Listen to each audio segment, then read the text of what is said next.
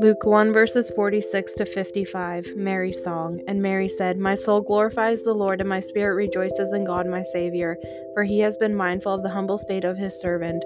From now on all generations will call me blessed, for the Mighty One has done great things for me. Holy is his name. His mercy extends to those who fear him from generation to generation. He has performed mighty deeds with his arm. He has scattered those who are proud in their inmost thoughts. He has brought down rulers from their thrones, but has lifted up the humble. He has filled the hungry with good things, but has sent the rich away empty. He has helped his servant Israel, remembering to be merciful to Abraham and his descendants forever, just as he promised our ancestors."